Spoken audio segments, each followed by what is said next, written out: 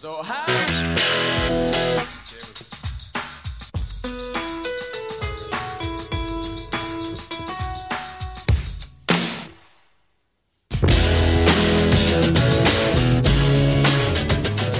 Three, two, one. Hello, everyone, and welcome back to the Second Estate. As always, we are your hosts. I'm Sarah Bayer.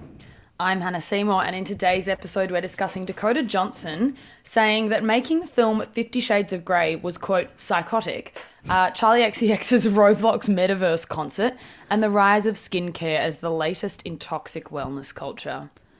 Yeah. Do you ever notice sometimes I put different inflection on the welcome back to the Second Estate? Like sometimes I'll... Nope. Can't say I've ever noticed. Is that an intentional artistic? No. Artistic? I think sometimes, do you ever have this thing where sometimes you're reading a sentence out loud and you begin to get ahead of yourself in terms of Yes. pace? Yep. And you're like, fuck, I've just got to keep rolling with the tone and the cadence I've awkward. set. It's not quite the normal way a human would express the Yeah. phrase. So sometimes that happens. Yep. Oh, just burped. That's an early one today. Yeah, no, Yep. I get that. Yeah. Sometimes when I'm reading my notes, I mean, often it's when I'm reading my notes and I realize they don't make sense. And so I have to like Salvage the end of the sentence. go, all right, no, this is when I stop making sense. So I'm just going to like pretend that this had a end point that was logical. Yeah, I feel you. Maybe the fun game for the listeners can be to guess how many times that happens in this episode. I reckon that happens nearly every time I'm trying to make a point. Because I'm sort of reading the first bit of the sentence and then I'm like, I'll just wing the rest of it. Yeah. Should we tell them that you're leaving us? Yeah, so Tuesday I will be flying off to Los Angeles. Very exciting. But it does mean that we will still be doing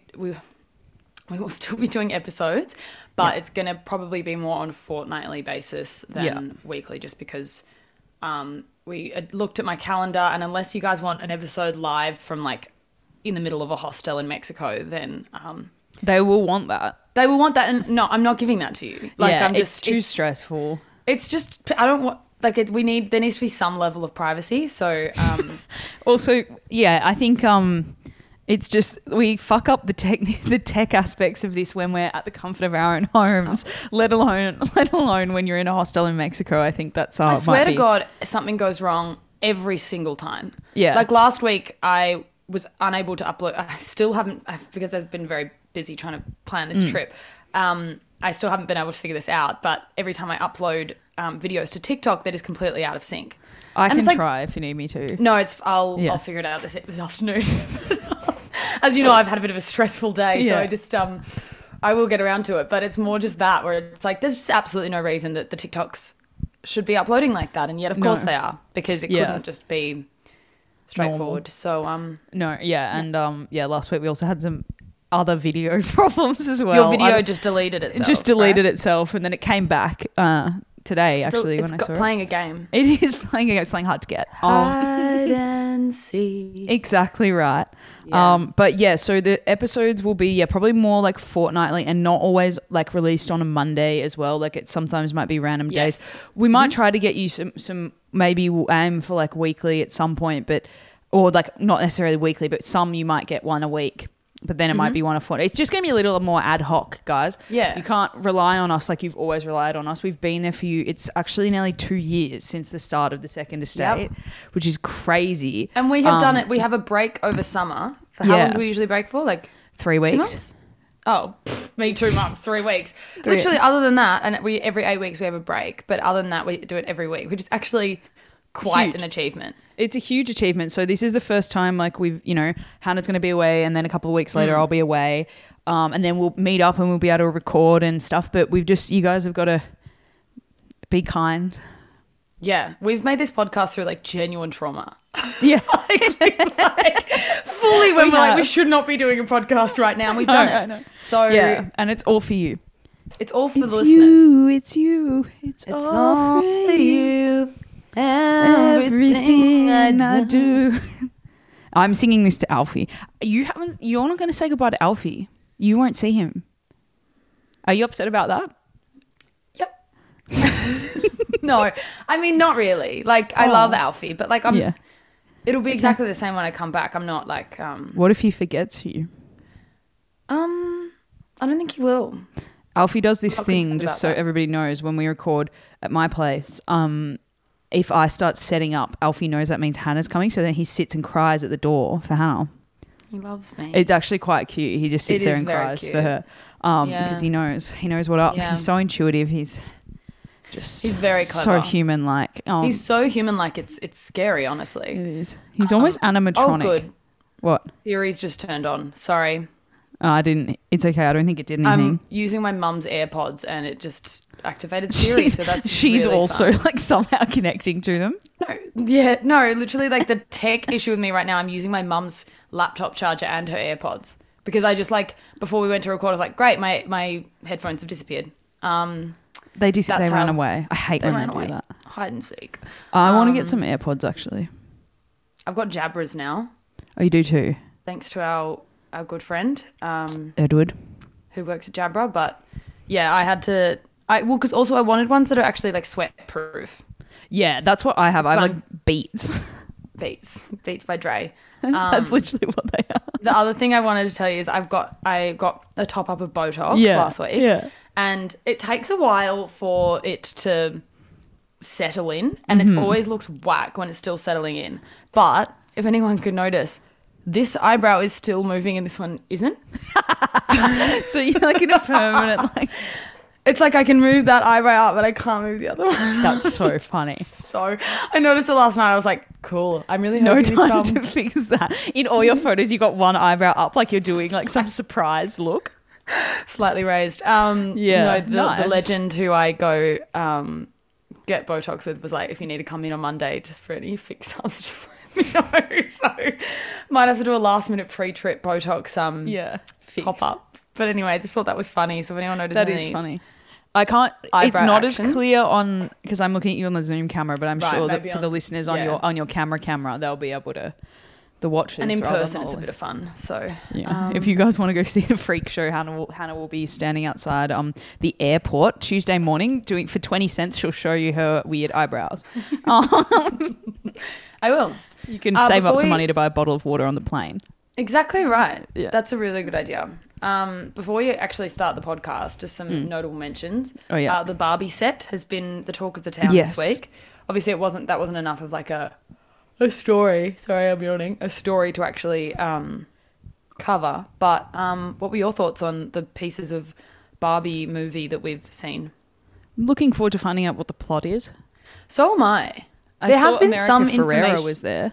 Yes. Yep. I like America Ferrera. I do too. I think the plot is that she leaves Barbie town. I think it's a bit Oh. like what's the movie with Tyra Banks in it? Life size. Life Size. I think it might be a similar plot where she like enters the real world. Like Enchanted. Yeah. Love that movie. Yeah, great movie. But yeah, the other talk of it is that Ryan Gosling looks like her dad. Yeah. Which look, he's 10 years older. He Doesn't look like her dad. No. It's No, people are acting as though he's like, 20 to 30 years older than Margot Robbie. Like he's got like grey 40. hair. Yeah, like he's like 40. 40 is also like not that old. Like Yeah, he doesn't no. look probably a bit old to play Ken, but like Margot Robbie's 30, so it's like. But I just loved all these people making comments about him looking like her dad. I'm like, do people like know how old dads are? Yeah, yeah. Dads of 30-year-olds? Yeah, like they're not Ryan Gosling's age. Trust me. No, they're well in almost 70. Yes. I would say.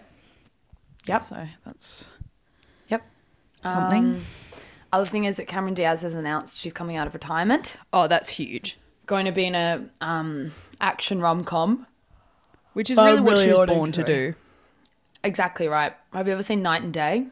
Yeah, we had this discussion. Yeah, Or are we Day just and Night? repeating it? I Whatever, just thought yeah. we should repeat it for the listeners. Yeah, sorry. They didn't get this Yes, I have, but years ago. Yeah, it's not good. No, but I love both Tom Cruise and Cameron Diaz, so I pretend it's good. It's one of those movies that's like it's completely forgettable. Yeah. You just wouldn't even know what it's about or anything, but because it has Tom Cruise and Cameron Diaz, it's sort of salvaged somehow. Yeah. Have you ever seen the one with Tom Cruise and Emily Blunt? Which one is that? I can't remember the Elysium. No, that's absolutely not what it's called. No, that's Emily a different Blunt, movie. I feel like is in that though. Maybe. No, it's a different. What the fuck is it called? It's one where like he gets stuck in like a time loop situation. I love the and it is already. Such a good fucking movie. Random as, but it is so good. So good. I really recommend like I know it. the movie you're talking about. Yeah. There's some robots or aliens. Yeah, okay. Or I also something. love Emily Blunt. Yeah, I love Emily Blunt as well. And it's really good, that movie. Okay. So recommendation of the week, movie. Hang on, wait. For some reason your audio's gone, Hannah. Hannah, your audio's gone. Sorry, everyone. We just had a bit of a technical difficulty. All of a sudden, we couldn't hear each other. But the show must go on. Yeah. So we still can't hear each other. Yeah, we're both just going to be waiting until the other stops speaking, making our points, but having no actual interaction with each other. Okay. Yes. So Dakota Johnson has made headlines this week after talking about the experience she had during the making of 50 Shades of Grey, specifically with E.L. James, who is the author of the book. So Dakota Johnson was quoted in Vanity Fair saying, "I signed up to do a very different version of the film we ended up making. We do the takes of the movie that Erica wanted to make, and then we would do the takes of the movie that we wanted to make," end quote. She also talked about how she would end up rewriting scenes of the script, and then they were basically trying to salvage the movie that they wanted to make because of how controlling the author was being. So this got us thinking about the complications of adapting books into films, and also what happens when actors get stuck in contracts and become the face of franchises that they don't necessarily want to be a part of anymore. Sarah, where do you want to start with this? Well, I mean, I guess just touching quickly on the actors becoming faces of franchises that they don't want to, and I guess it happens with musicians as well, like One Direction or something, where they get stuck in boy bands and things like that. But I think Dakota Johnson's situation is unique because most actors get stuck in franchises or like TV series like Riverdale or something like The Hunger Games or something like Harry Potter, where it is a launching pad usually for a bigger career for them. Like usually it is a good thing. It just sucks because they get stuck in it for a little bit too long and the content sucks. But for Dakota Johnson, like being stuck in 50 Shades of Grey, that trilogy is a little different because it's such a specific kind of movie, and I think it positioned her not as like a necessarily like a young actress on the rise, but the girl from the porn movies kind of thing, or the girl from like the smut movies, rather than like she started on Gossip Girl and now she's, what I mean, like it's sort of it definitely painted her with a bit of a different look or something to everybody else, or a different vibe, and so I think it's taken her a lot longer to be able to use those as like a jumping off point for mega stardom or being really successful, when I do think she's actually an incredibly good actress. I really like Dakota Johnson, but I think that hindered her career more than just a regular teen show or Hunger Games you know what I mean? Like than that would normally. Well, I think it's interesting with, I mean, obviously the example we think of is Riverdale, just because it's so clear that the cast, sorry, I'm yawning so much, but it's so clear that the cast like are no longer interested in being part of this show. Yeah.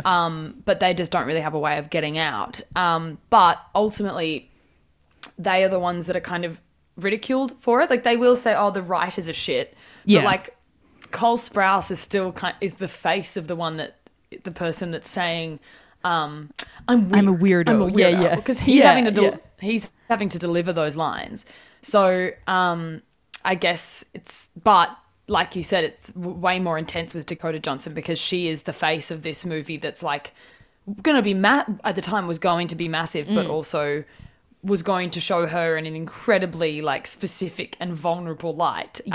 Doing some pretty crazy shit on screen. So she had a lot more probably at stake or to lose in it being bad, basically. Yeah, definitely. I think I feel like, comparatively you might look at like Jennifer Lawrence in the Hunger Game movies and the size of the series turned into film franchise was probably the same between 50 Shades of Grey and the Hunger Games, but two opposite ends of the spectrum in terms of content. And one was respectable enough to allow Jennifer Lawrence to go on and be like the highest paid actress in Hollywood, and one was not. in the case of Dakota Johnson. Yeah. Yeah. Sorry. Did you think it was interesting? Because originally Charlie Hunnam, is that his name? Or Hunnam? I think it's Hunnam. Yeah.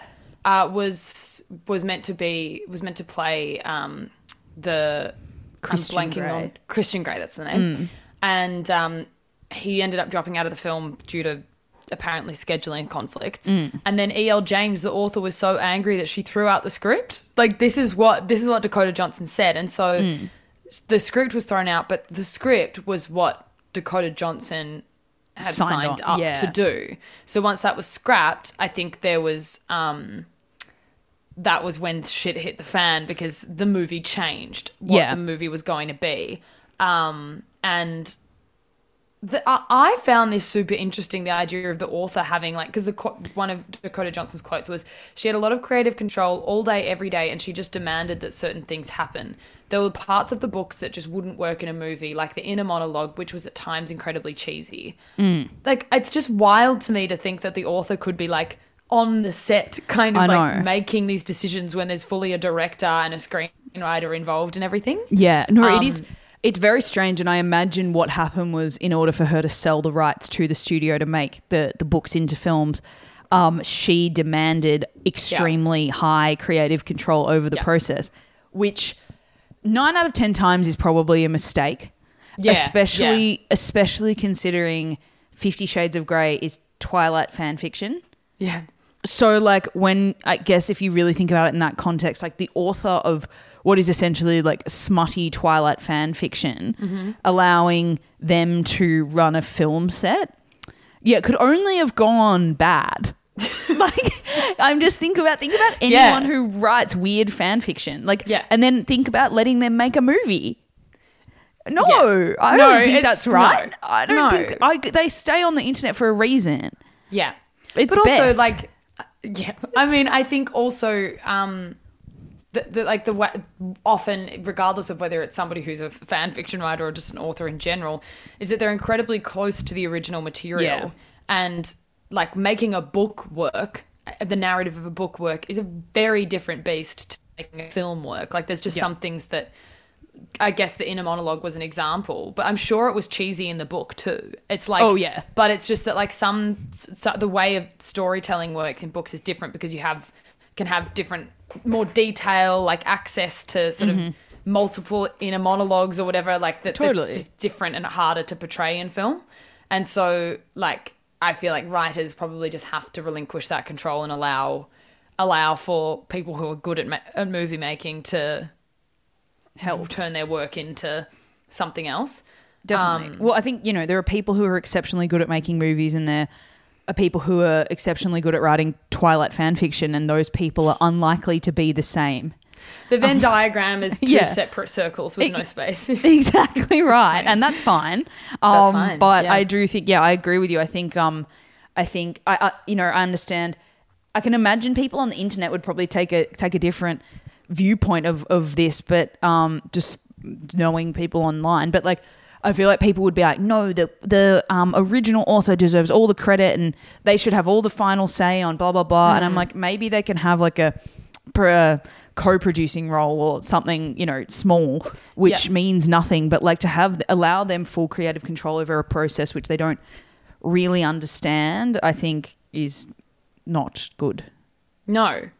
I think, like, definitely input's important, because obviously they created the world and the narrative and the story, especially if it comes to things like, Harry Potter, where, like, I mean, I'm not sure how much creative control J.K. Rowling had, but in worlds like that where having, input from J.K. Rowling in terms of, like, how she imagined certain things to look would probably be helpful. Definitely. But it's a fantasy world. It's a completely different, there's no specific basis. Yeah. Exactly right. Exactly. Whereas something like this is like, there's not a great deal happening that some people would be like, what do the goblins look like? Yeah, exactly. Yeah. Yeah. No, totally. The other thing I thought she said was interesting was, because the first film had a female director. What's her name again? Something Taylor Johnson. Anyway, I don't know. I only know who she is because Aaron Taylor Johnson married her. Remember that? Oh, right. Yeah. Anyway, Angus Songs and Perfect Snogging. I know him. You know him. Oh, okay. Yeah. Anyway, just one of my fun facts. But she directed the first film, and then it was male directors after that. Yeah, right. And Dakota Johnson also made the point about how much that changed what the experience of making it was like, which I thought was just like, I don't know, like it makes you kind of thinking about all this stuff and realizing how stressful the experience, it sounds like the experience was being an actor in that environment, especially, I think being a woman and being in that environment as well.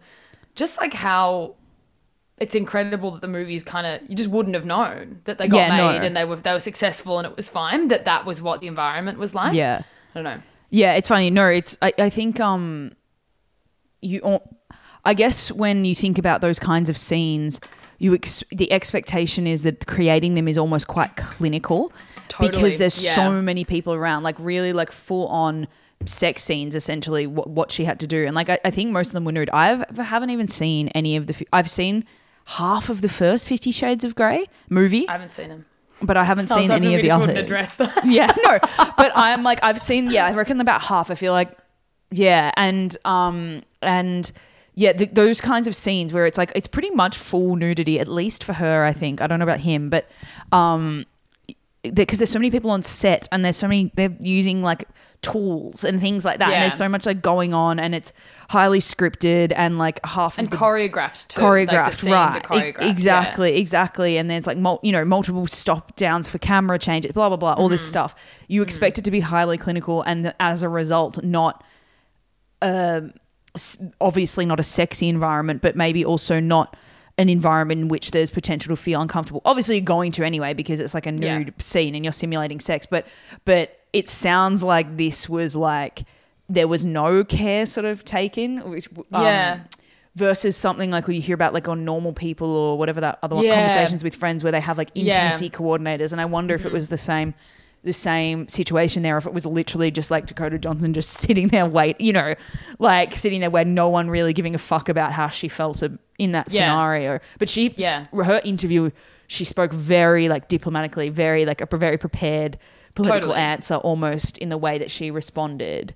So I would love to know what it was actually like.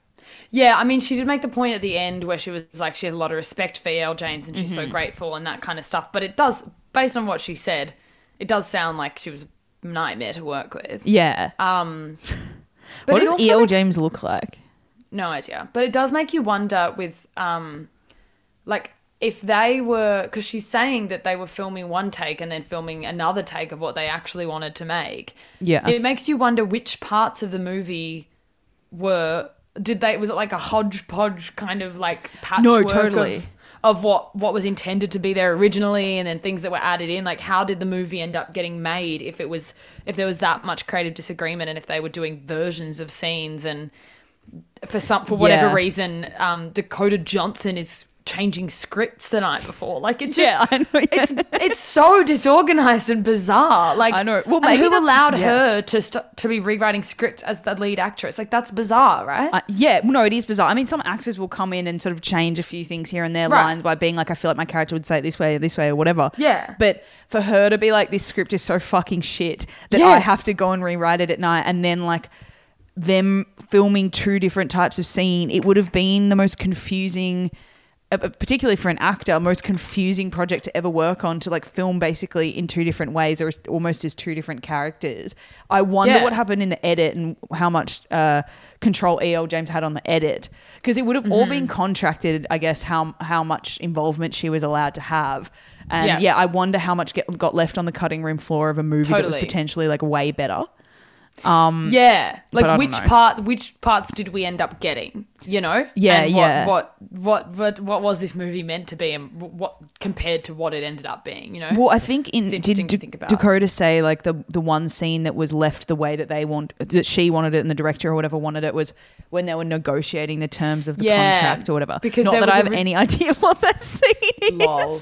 Yeah. But that was the original there was an original screenwriter who left the project. So he apparently wrote that scene. Do you reckon he left it because E.L. James was so full on? Probably. Did E.L. James name herself E.L. James so she could mimic J.K. Rowling? Probably. Yeah.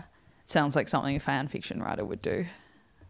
It makes E.L. James does sound like a a writer's name. Like you can imagine Yeah. somebody being like, this sounds rightly. Her real name's like Ellie Lou Erica. or something. It's Erica. Oh, is it? Ellie Yeah. Lou. I don't know what the L stands for. I'm just trying to think of something that would be like silly that she would want to like not have as her name. Yeah. Hang on. Sorry, I've just lost my notes. Okay, shall we? I almost accidentally left the Zoom meeting. That would have been fun. You should have just seen. We should have restarted this again for a third time. That would have been really good. Should we move on? Yeah, I just wanted to say one quick note is that like book adaptations in general, I'm finding are becoming exhausting, particularly as the mini series is becoming their like So true. go-to format. My housemate the other day was watching one. I can't remember. It's British. I don't know. It's a new one. I think it's on Stan. And I was just like, I don't know. I haven't read this book. I'm like tuning in and out as she's watching it on the TV in the living room of this show, but I just know that it sucks. Not Dolly Alderton, Everything You Know About Love. Yeah. Yeah. That. I heard it was good. No? I don't know, but I was tuning in for like 5-minute intervals and I was like, I hate this. Oh my God. Hang on. Because that, I think the original book is like is a memoir. Yes, it is. But they've fleshed it out to become a series. Yeah, okay. With like other things that didn't happen in the book. I don't fucking know. Anyway, I was just watching it and I was just like, bring back the gatekeepers. Yeah. Anyway. No, the miniseries thing is so true. Like, and also just like which books should become films. Yeah. You know, like it's interesting, or TV series, but it's interesting, like even how you made this point to me actually, but The Handmaid's Tale, the first season is so good. And because then it had material. Yeah. Exactly. So sometimes like adaptations into series can be fantastic. Yeah. But as soon as they tried to continue that story past season 1, like I personally started watching season 2 and I just couldn't do it. Like I watched 2 episodes and I just thought this actually just, you've lost all hope. Yeah. And I also knew there were several seasons after. So I was like, okay, so she's not getting out. No. And I can't bring myself to continue this. But the reason that it didn't work is because they didn't stick to... That would have been so good if they just ended it after the first season. Yeah. Like yeah, a mini-series. Well, it's like Big Little Lies is a good example of this as well.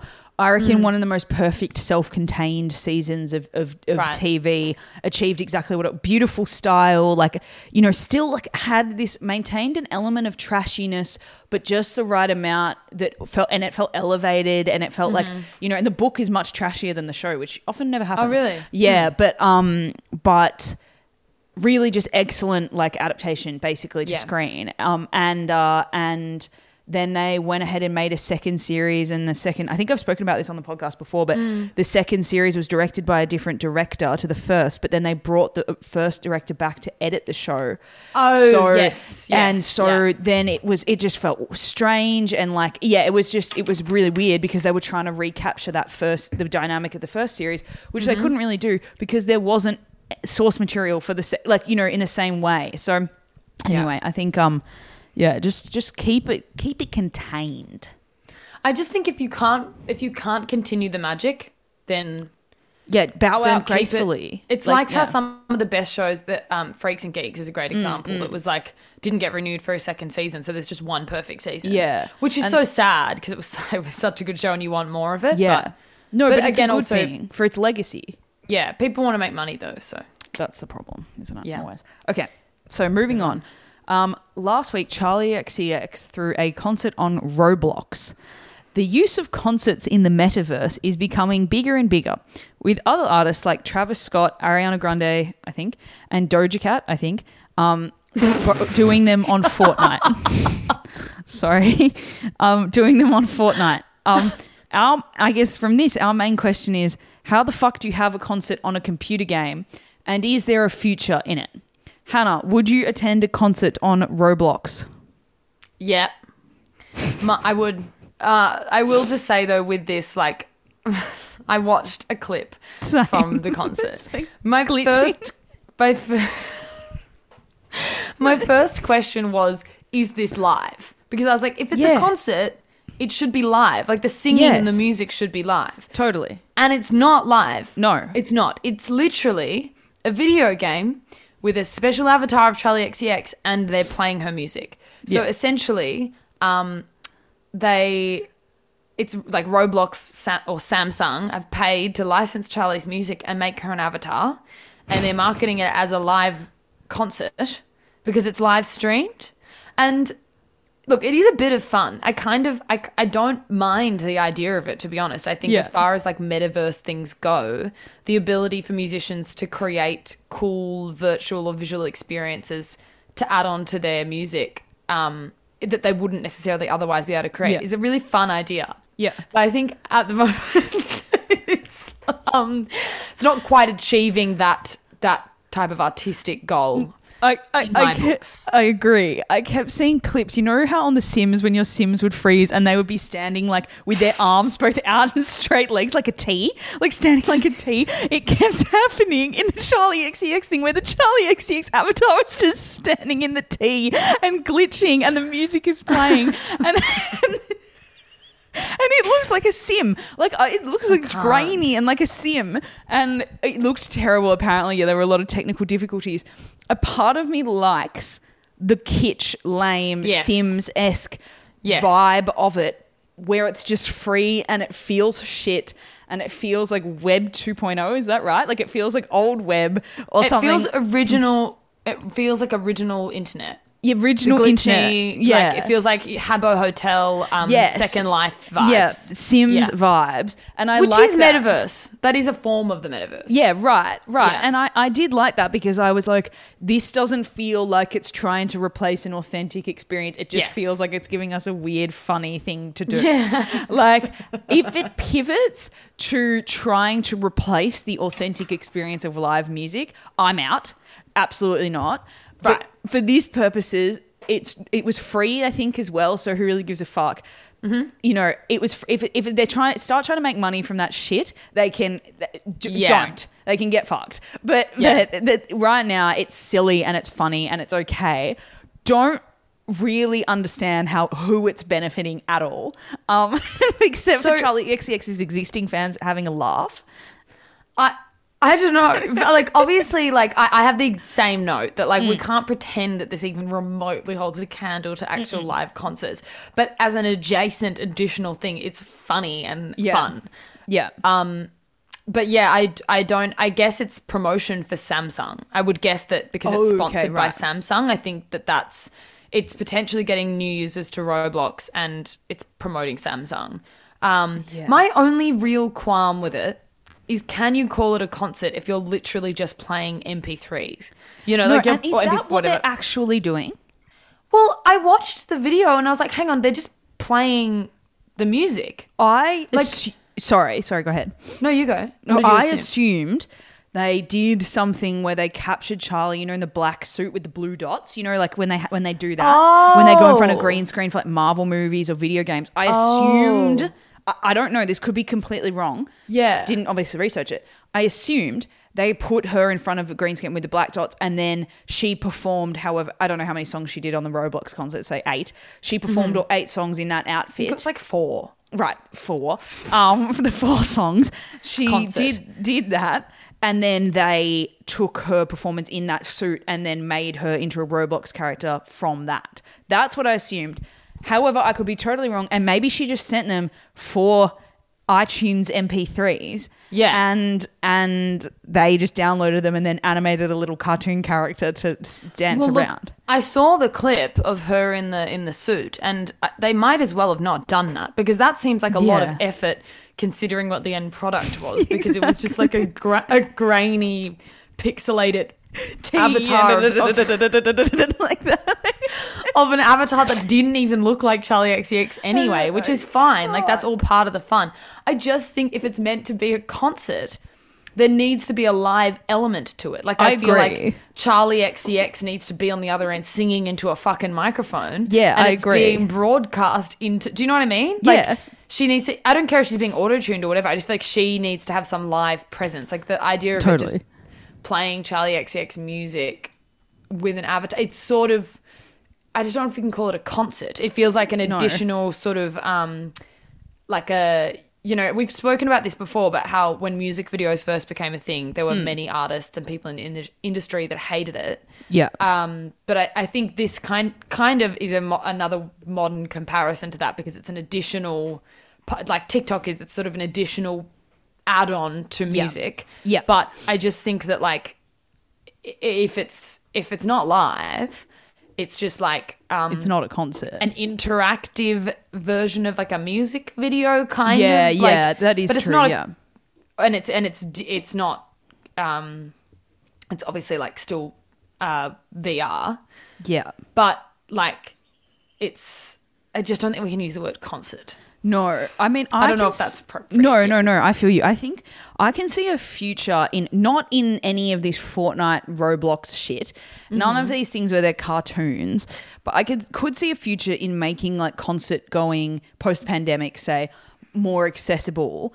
They could potentially record a live concert or try and actually do it live, but maybe pre-record the concert at another in it. Say Charlie XCX performed yesterday in London, right? And they capture it with some sort of like 360 camera situation in which you can kind of feel, and then they upload it, and the way that they do it is you can almost feel like you're watching the concert live, and you're like POV, if that makes sense. So you could turn to the side, there's real captured human beings next to you. Like if you sent someone into a general admission area, like mosh pit area, had them strapped up with these I don't know if this is fucking possible, but had them strapped up with these, I feel like it would be 360 cameras experiencing the concert of Charlie. Maybe she knows that they're there, they're close to the front or something, and it's sort of captured in a way that then they can package and upload, a week later, and people can then buy tickets to that immersive concert experience, obviously at a reduced cost, or potentially offer it for free. But that feels to me more like a worth it live, calling something a concert, something more worth it, something actually breaking some sort of frontier of accessibility to like experiencing live music. This Roblox thing doesn't have anything to do, as far as I'm concerned, with experiencing a concert or live music. It's just like a mini game on I do still love it. Like, I'm pro the Roblox thing. It's funny as fuck. Yeah. And I think everyone finds it funny. The glitching's all part of it. I just can't. But it's not a concert. It's not a concert.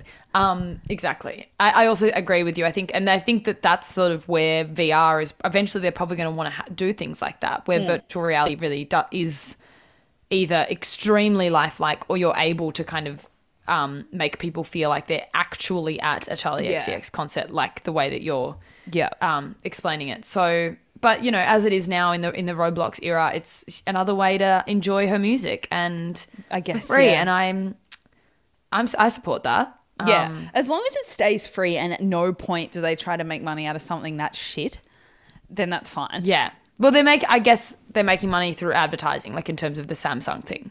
What even was there some giant Samsung phone on the stage or something? Samsung it's like sponsored by them. Right.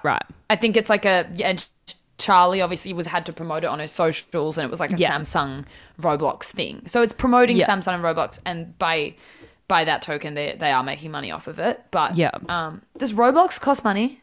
I have no idea. I've never. I was reading this article that was describing the concert, describing what it was like. And I felt like I was reading an alien language. The way that they were describing Roblox and like how they played on the Roblox. I was really confused. But kids play it, so I assume it has to be free, at least on a base level. It's free. I just Googled it. Okay, right. But I assume there's some paid things. Exactly. Pay for coins or something. Yeah, or like how Club Penguin, which everyone should know Club Penguin is also a version of the metaverse. But, is it really? Well, like it's all virtual reality. I guess so, yeah. But Club Penguin, like as everyone knows, if you weren't a member, you had like it was fun, but you couldn't, everyone wanted to be a member.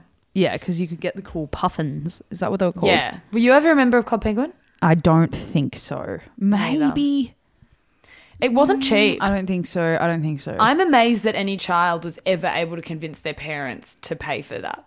Yeah, I feel like I would get like, I don't know if there was an option where like, you could get like a gift card, like $20, and it bought you like coins. Do you know what I mean? I feel like I probably got that, but I wouldn't have been like a ongoing Club customer. Penguin member. Yeah. But I was pretty hardcore on The Sims. Yeah, but Sims is like you pay for it once and then Yeah, exactly. you're good to go unless you're getting additional packs. We had them all. I think parents feel okay about buying physical video games because they, at least of our parents' generation, because they felt like they were buying you a physical product. Yes. But if they're giving you cash to spend, their card to spend on an online game, Dangerous. that probably feels more scammy to them or like not a real thing because they're like, well, where's the product? Yeah. You Whereas know? a disc is like something you put. They buy you a disc. Definitely. They're like, cool. Well, I bought the disc. That's what I'm paying for. Yeah, exactly. Because if I'm just paying for you to have these little fake creatures on an online game, it feels they'd rather Not just real. pay for the game. Yeah, exactly. Yeah. Anyway, before we move on, quick word from our sponsor. This episode of The Second State is proudly brought to you by my $10 tripod from Amazon. I bought a tripod for my trip, an iPhone tripod, so that I could record the podcast, and it doesn't work. So that's just really fun. Does it have two legs? It has 3 legs, but they just don't like stand up. They're just falling. So I've got the tripod like leaning against a plant. I assume the like frame is going to be slightly lopsided. Lovely. And when I bought it, it's one of those things where like the packaging is like really blurred. Like there's these photos and text on it that's printed really. Yeah. And the inside of the box stunk. And I was like, cool. Where did it come from? Like chemicals. You know what I mean? When something's come out of a yeah. factory and it just smells sort of like chemicals and like musty. And I took the tripod out and I couldn't figure out how to like actually make it work. And the instructions were blurred in the printing, so I couldn't read them. Shit. Yeah. So look, it was only $10, but like, it's really incredible that they make products that are that poorly made and like the plastic is so thin. You know, Don't you just say know that about the child labourers who slaved over that, Hannah, to make that for you.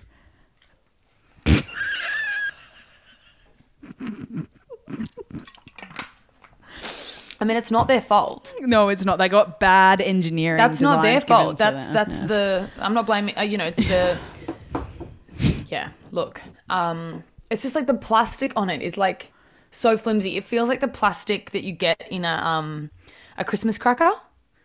Yeah, right. Any little thing that if this tripod feels like something you would get in a Christmas cracker. Yeah, geez, that's I'd not be good. happy to get this tripod in a Christmas cracker. But yeah, that's reasonable. Yeah, that's how that cheap was it worth feels. 20 cents. Yeah. Yeah.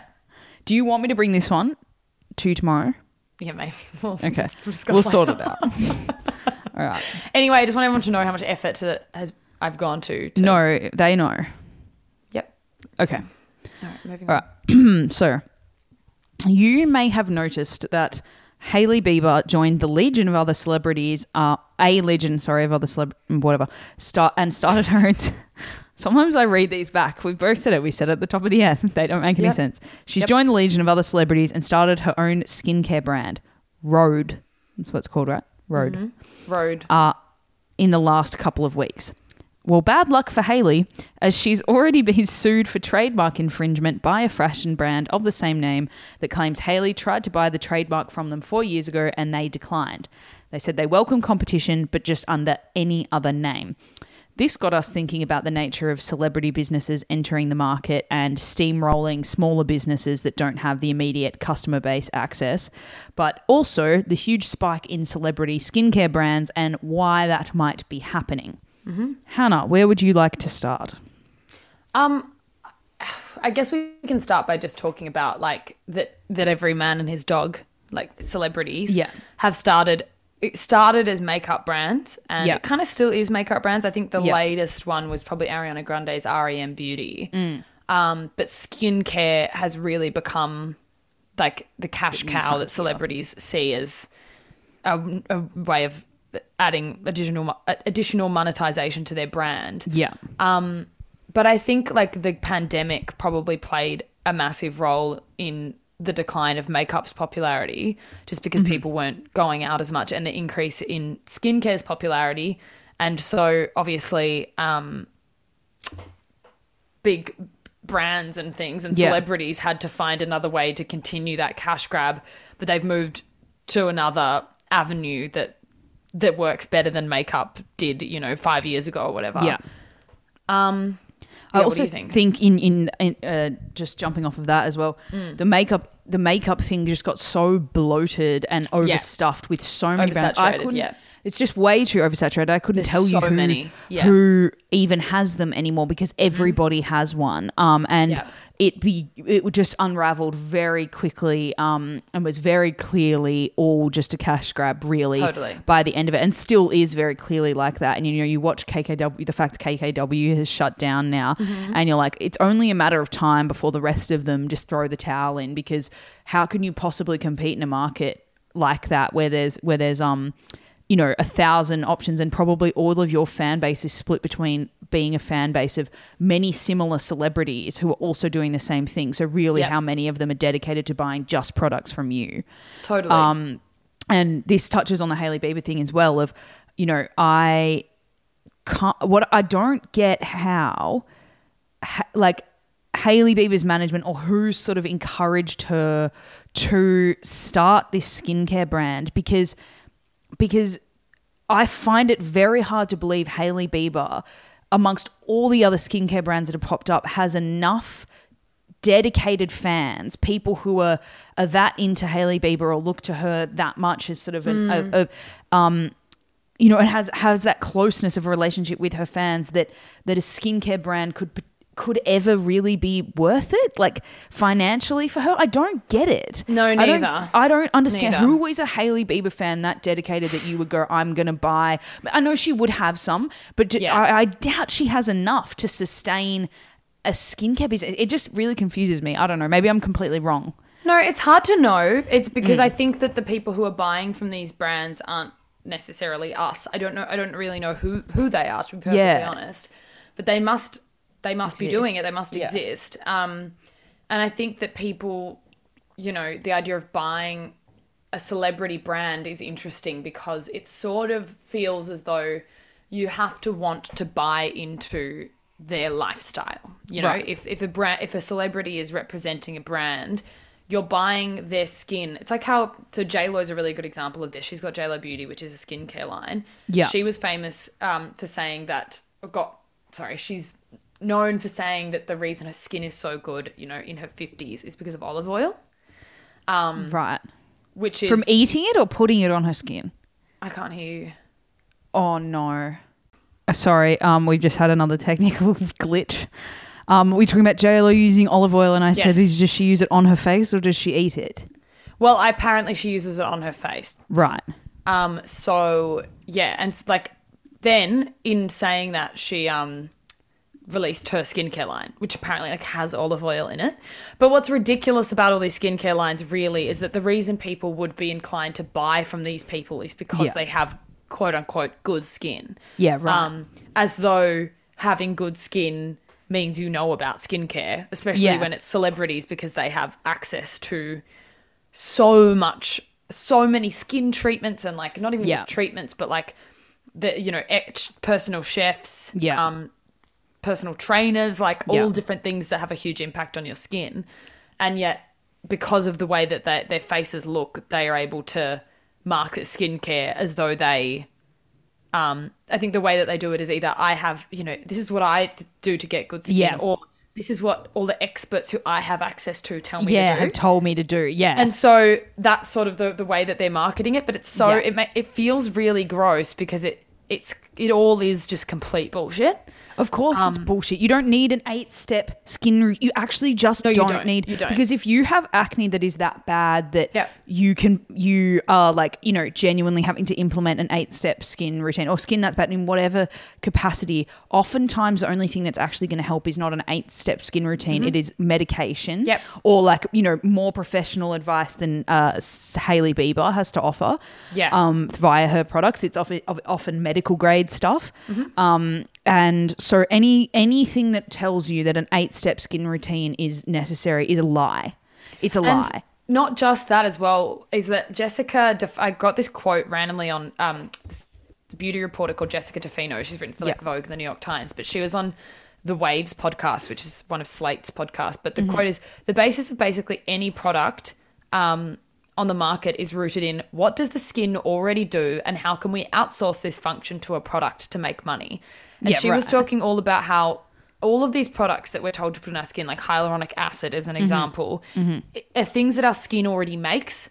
Yeah. And so the reason that those products have been made is because its market is going, oh, well, our skin already has this function, so let's take that function and add it into a product because it's good for the skin. Yeah. But the reality is, like, and she made this really interesting point, the reality is that, like, if somebody has issues with their skin, like acne or whatever, is it's usually got a lot more to do with other issues from other places in the body. Yeah. It's not like topical skincare is going to fix that, especially one bought from a celebrity. Yeah.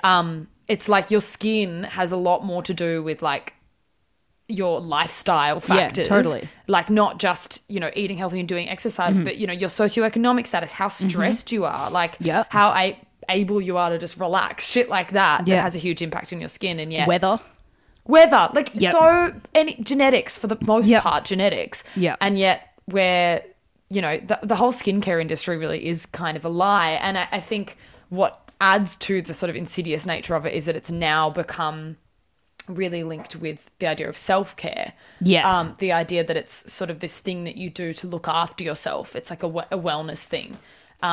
When the reality is, like, if something like that is based in looking good, like the point of doing skincare is to make yourself look better. Is that really actual self-care or looking after yourself? No. It's it's the myth of self-care, which exactly we've spoken about before, and also when we were sort of discussing topics for this episode, I sort of brought up, and I do genuinely think this. I think that skincare is the new frontier for celebrities, in terms of wellness culture and being able to capitalize on wellness culture or self-care culture. Is the new frontier because it avoids that murky water of the fitness industry that basically towed the line of fat phobia. Because I don't know if you remember, but like, remember when all celebrities started like apps, like fitness apps, and like they were all about like working out and like everything, their whole like the whole way that they made money like in a separate way was all to do with exercise and their best exercise routines, and this is how I got this body, and rah rah rah rah rah. And sorry to interrupt you, but look at the way the Kardashians have gone from marketing weight loss products. Like all they marketed was weight loss products in the early 2010s. Now it's all skincare and beauty. Yeah. So but it's sort of but like even then it was weight loss products, as in like your bloody shakes and things like that. Yeah. But then it was, you've got to put the work in and exercise, and this is what I do with my trainer, and they were really focused on we train really hard and that kind of thing. And then now, because that toes that line that's now no longer palatable to the public, which is because it's too focused on the body and focused on and has the potential to be fat phobic or whatever. So now they've gone to skincare because that avoids that, but it's still about making people look better. It's still about self-optimization. And fits nicely packaged into that self-care rhetoric as well, but it's just complete nonsense. Like it's complete bullshit, and it's just a new thing that they've introduced that people need to spend a lot of money on to perfect. In the same way that I guess, before we didn't know that we were doing our makeup wrong, and before that we didn't know we were exercising wrong and or eating wrong, and it's like now we've suddenly realized we take care of our skin wrong, and we're meant to have these huge skincare or routines or whatever, when in reality you actually just don't. I really do think like skincare is probably the diet brand of our generation. Like I think all these new celebrity skincare brands are like the new Weight Watchers, Jenny Craig, Light and Easy, Slim Fast, all this stuff. I think it's just it's another version of aiming for flawlessness. With the right products, you can fix yourself and make yourself better and more attractive. And here are this celebrity, and this celebrity who personify that message. But this one isn't as problematic because it's got nothing to do with your neck down. Like, you know what I mean? Totally. Yeah. I think to add to that, and I think why it's these types of things is that it's ultimately something that, for the most part, you don't have that much control over it.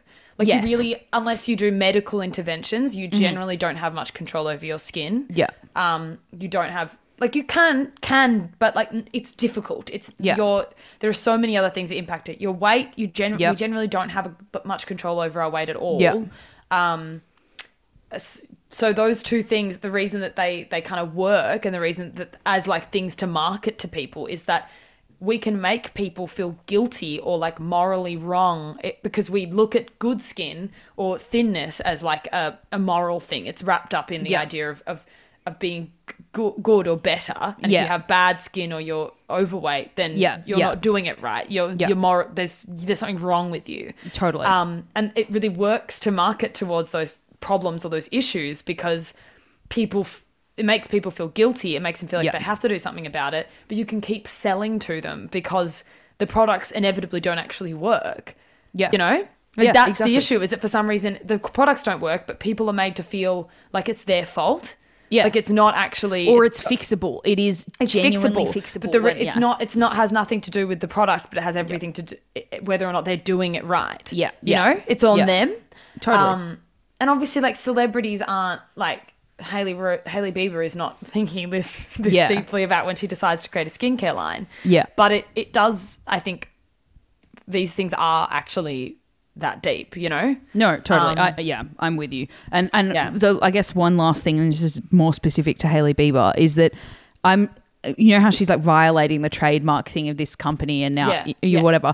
Surely she had good enough lawyers to check that out beforehand. Like I would think that that's a very strange thing she's got herself tied up in, because I doubt that her lawyers would be that incompetent to let her go ahead and do that if it wasn't airtight. I think that sometimes these things are done intentionally. Yeah, like I know it's a little conspiratorial, but I do genuinely think it's what the Kardashians always do. Yeah. It's scandal marketing, basically. There's another word for it. It's not scandal, but like, you know, it's all publicity is good publicity. Exactly right. Yeah. So like, would we have even cared about Hailey's Rhode skincare or whatever? But hearing that there's a lawsuit and she's getting sued, kind of suddenly we actually look into it. So I do wonder whether maybe I don't know. Obviously, that's speculation, and I can't verify that. But I do often wonder how much of the time that is the case. Probably, especially when you're entering like an already extremely bloated market and you don't have the fan base. She's not Rihanna. Like she doesn't have the fan base to sustain That's the this. thing I don't get is like even when Ariana Grande or Lady Gaga, they both have their own makeup lines. See, I didn't even know that. Yeah, when they both came out with their makeup lines, because Ariana's was quite recent. Yes, I know. I remember. And when she came out with it, I was like, why do you even want to do this? Like there's so many, so why bother? Like just don't. Are they bored? Like I don't know. Why. I don't invest in shares or something. I know. You don't need this. Anyway. If you really want to, like, I think what's gross about it as well is it's like they're trying to make us believe that they actually really love makeup and want to create this amazing brand. It's like if you really wanted to be a business owner and create products that you cared about, you wouldn't do makeup or you wouldn't do skincare, because it's clearly you're jumping on a bandwagon because you can. And the other, before we move on, there's the other thing I think is interesting now is, and what celebrities creating beauty brands has sort of shed a light on, is the way that these brands are structured. Because you know, with Kylie Cosmetics, how it was owned by Seed Beauty or manufactured by Seed Beauty, and you know, people realized that the products were incredibly similar to Seed Beauty's ColourPop cosmetic. right. And so often the celebrity, it's not like the celebrity owns the brand and they're like they're not going out of their way to pick where it's being manufactured and testing all the products. Like they're not hands-on. Half the time they're literally just like a manufacturer, a parent company or whatever gives them the product. Gives them the product and they've slapped their name on it and it's coming from elsewhere. You know what I mean? Yeah. It's like there's it's a very, definitely. Very rarely do the you know, celebrities themselves actually have a hand really in the creative process. Yeah. Anyway. Yeah. 1 second. Hannah, can you stop making that noise in the kitchen, please? Anyway.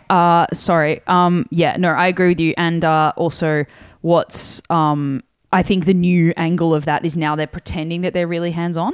Totally. And so it's like a new marketing tactic, being like, no, I'm a good celebrity that goes to the factory, like, you know, and then at least when it was like, you know, cycle. Sorry, at least when it was Britney Spears perfume. Like no one thought that she was like she was just probably never even smelt it. But we didn't, because of social media. We never expected her to be like involved in the process. We just knew, people knew. I think totally. Yeah. But anyway, All right, shall we? Yeah. Okay. We're doing petty grievances. Okay. My first one is when you're driving in the car with someone who isn't paying attention to what lanes are doing ahead of you and then get stuck behind a car turning right. Yeah. And then can't get into the left lane to like go past them. Fucking noisy. I'm like, you should have been watching. You should have been watching. Yep. No, I agree with that. I have one commuting. Just commuting. It sucks. I just think the fact that we have to take time out of our day to get to work. Yeah. That is such just dead space. It is. Time. It sucks. I try and like literally do work phone calls in those times to like at least have some. Then it's not just this wasted benefit of that time. Yeah. My next one is when people don't wash a dish properly and then put it in the drying rack. My housemates now are fine, but fuck, I hate it so much when you pick something up and you're like, this has actually got oil in it. Yeah. Ooh. I hate it. Yeah, it makes it's or very bits annoying. Of food or disgusting. Yeah. Winter. Really, I like winter. Yours are really specific. Mine are much more quite broad. general. I like winter. Yeah. It has its parts of it, but for the most part, I'm ready for this to be over and for it to be warm again. Yeah, no, it is really cold at the moment. It's so cold. I just can't. Yeah. I just don't like the cold. So yeah, no, fair enough. My last one is, this is my classic, and everybody who knows me and has known me for any amount of time knows that this is the thing that sets me off like fucking nothing else. When people use my phone charger and they bend the cord. Oh, yeah. This has been my thing for probably upwards of 10 years. I remember you actually, when we were trying to come up with names for the podcast, you suggested one of them was "Don't Bend My Phone Charger." And I said, I think that one might be a bit niche. But it started because my sister, who I just yelled at before, she would use my fucking charger when we were in school, like when I was like 14 or 15, and bend it to the point where it would break. And people always use your charger and then use their phone on the charger and bend it. And I'm like, you're using my charger. Is that what you mean when they use it and they bend it against like a surface? Well, yeah, like, you know, when you're like using your phone charger and it's like bent back underneath it. Oh, that so then it starts splitting. Don't. If you want to do that with your own charger, go ahead. Go get your own fucking charger then. Don't do it to mine because mine's pristine. Yeah. I just feel like people never borrow my charger, so I just like never. Yeah. I never. You're either the person with the charger or the person borrowing. Right. Maybe. And I've never borrowed a charger. I always use your charger when I come to your house. But I usually bring mine now, actually. Anyway. Yeah, you're good. Well, my phone's never died, so there you go. Yeah. Mine, I'm the queen of having a dead phone. All right, my last one is dry lips, which is sort of adjacent to winter. Nah, that's 100%. My lips are so dry at the moment. I've like got a split here. Oh, it's so painful. You should start a skincare company. Maybe I should. I think I should, yeah. Yeah. No, I feel that. Dry lips suck. Yeah. Okay. If you listen to this far into the episode, could you please comment on our latest Instagram post? Say bon voyage, Hannah. Yeah, can you please say bon voyage, Hannah? Yeah. That would be really nice. Please follow us on Instagram, follow us on TikTok, subscribe to our YouTube channel, leave us a comment on any of said social media platforms. And also, if you haven't reviewed us on Spotify or Apple Podcasts, please do. Because it really does help us and we do notice. And yeah, thanks to everyone who already has. But if you haven't. Thanks, guys. Yeah, please do. All right. Bye. Bye.